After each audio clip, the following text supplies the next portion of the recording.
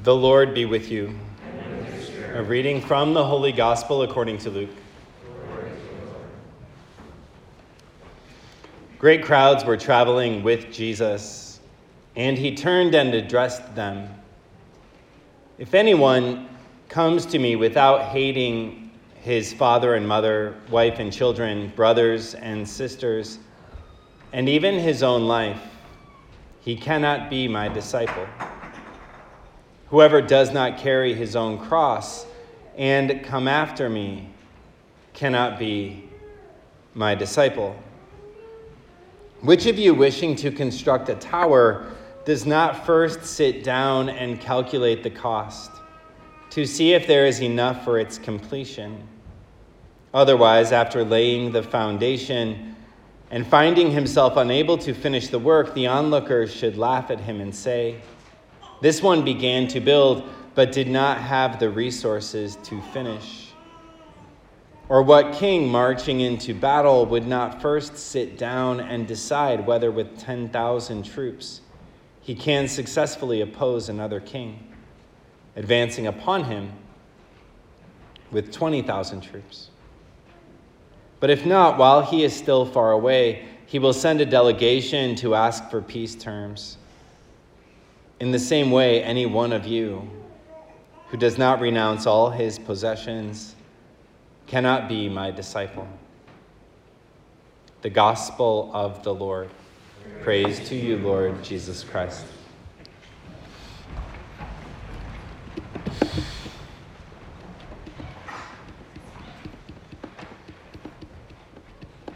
It's a great joy to be with you all this morning and to have lots of people here. It's Labor Day. Yesterday was Labor Day plus Huskers equals 5 people at Mass. It was like 5 people and a bonus family. And but luckily I remembered we're in Nebraska, and I was like, oh, the Huskers are on right now, so it's okay. And it's Labor Day, and not many people come to Palmyra and Douglas for Labor Day. Lots of people go out. And I just got back from New York, and where I was doing a training for a bunch of young Catholic missionaries who are part of the Culture Project, and that was also, it was just a real blessing. And a reminder of really the point that our Lord is getting to in today's gospel. You know, Jesus begins addressing the crowds with these really harsh terms that might land in our hearts in a weird place. You know, he says, if anyone comes to me without hating his father and mother, wife and children, brothers and sisters, and even his own life, he cannot be my disciple. And of course that lands in a strange place because it seems to be contrary to the 4th commandment. Honor your father and mother. And so what does our Lord really mean by that? He goes on to say, which of you constructing a tower would not first sit down and calculate the cost to see if there's enough for its completion? Otherwise, after laying the foundation and finding himself unable to finish, the onlookers should laugh. And so he's really talking about priorities and getting the first thing first and laying a proper foundation for everything else that we do.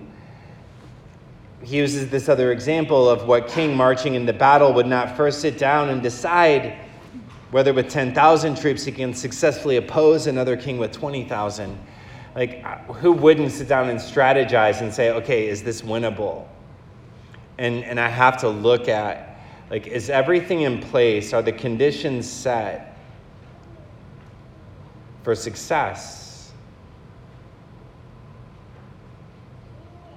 And so when it comes to discipleship, there's a foundation and there's some conditions that have to be set in our hearts.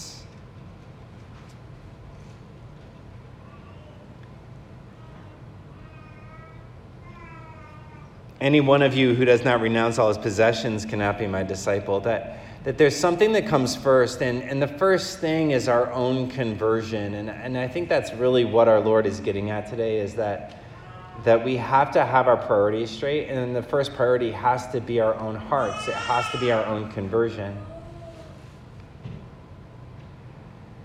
And that's the path that we see in so many other places. When we have baptism, last week we had a baptism, and the first questions are, do you renounce Satan and all his works and all his empty show? Like, you have to say no to certain things in order to say yes to our Lord. And the priority or the order is that we say no so that we can say yes. There's a famous book called Boundaries, which is a book by two Christian psychologists. And the subtitle of that book is How to Say No in Order to Say Yes. Right? How to say no to some things so that you can say yes to the most important things. And when it comes to the Christian life, we have to say no to sin, to unhealthy attachments, to worldly attachments. Sometimes we have to say no to our own agendas in order to say yes to our Lord and to give our Lord that primary place in our hearts.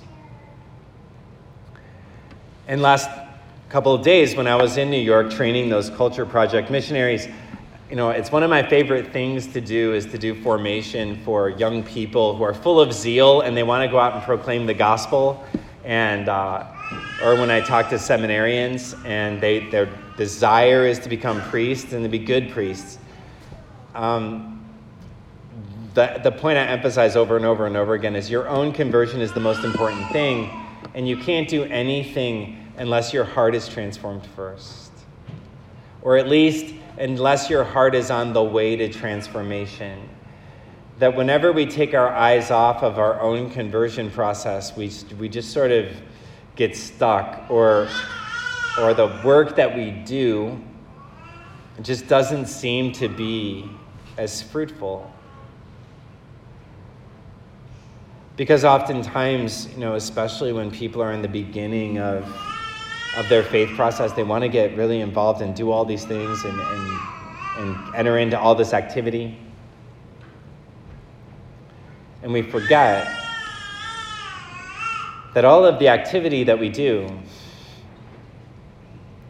has to be the fruit of an encounter with the Lord. And even in the life of Jesus, what we see is that his first priority is to do the will of the Father. His first priority is his relationship with the Father. And everything else flows from that. And so he's consistently going to be alone with the Father. He says things like, I can only do what I see the Father doing. And we can all fall into that temptation to activity and forget about the most important and foundational things. And the image that always comes to mind for me whenever I preach on this topic is Luke Skywalker in Return of the Jedi. Or not Return of the Jedi, in Empire Strikes Back, if you're a Star Wars fan.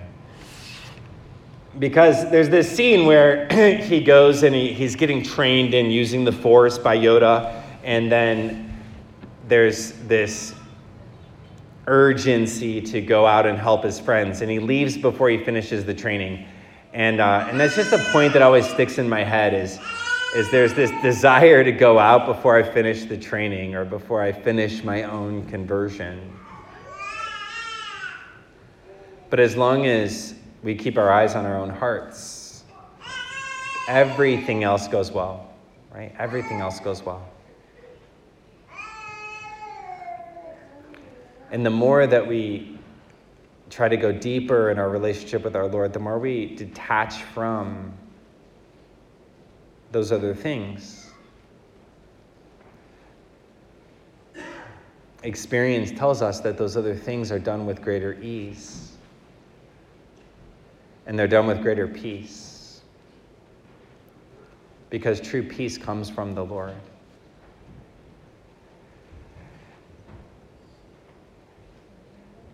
And so getting our priorities straight means the most important thing is my own conversion. My next most important thing is my marriage. My next important thing is my family life. My next important thing is any service that I do. And whenever those things get out of order, we just find ourselves getting out of whack. And so our Lord just is reminding us over and over and over and over and over again of keeping that priority. And as we go into this Labor Day weekend, it's a time when we can just practice in a small way giving our Lord that priority. And it might just sound something like this, like, Jesus, I'm just going to entrust to you all the relationships and all the family dynamics that we're going to run into in the next couple of days. I'm going to ask you to open up this space in the hearts of the people that I encounter over the next couple of days.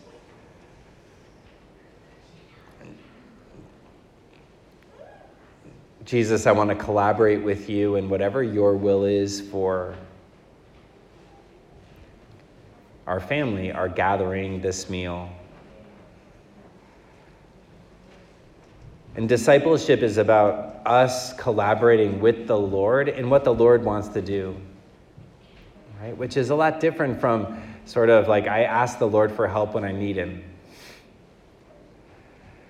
Because everything comes down to what our Lord wants to do.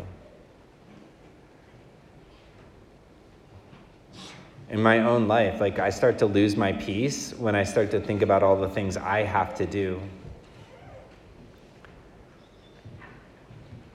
And when I remember that I am supposed to help our Lord with what he wants to do with our parishes,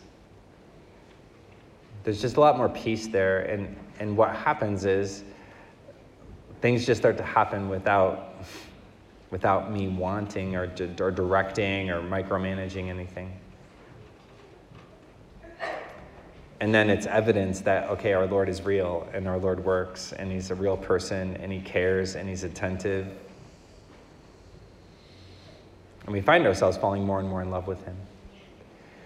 And so today, let us pray that as we enter into this weekend of rest and spending time with the people that are close to us, that we remember to keep the first thing first.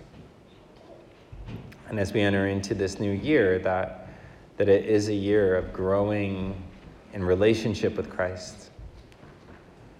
And that we give him the room to do whatever he desires to do in our own hearts, in our marriages, families, our parish, our community. That we truly may be a light that gives witness to his greatness and the great things he has done.